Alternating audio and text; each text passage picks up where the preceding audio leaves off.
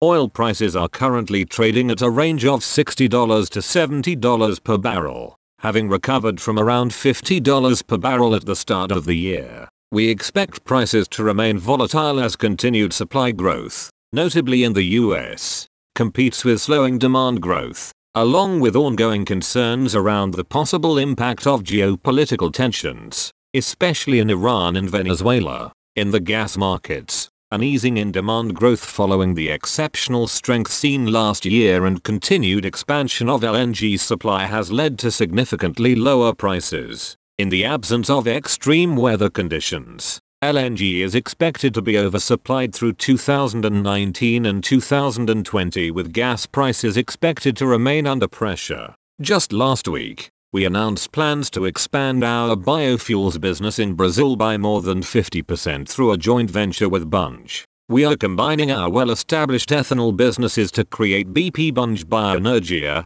a leading bioenergy company in one of the world's largest, fastest-growing markets for biofuels. In summary, we've delivered another resilient set of quarterly results. We remain committed to delivering more than $10 billion of divestments through 2019 and 2020, and so far this year, divestment proceeds and announced transactions have totaled $1.5 billion.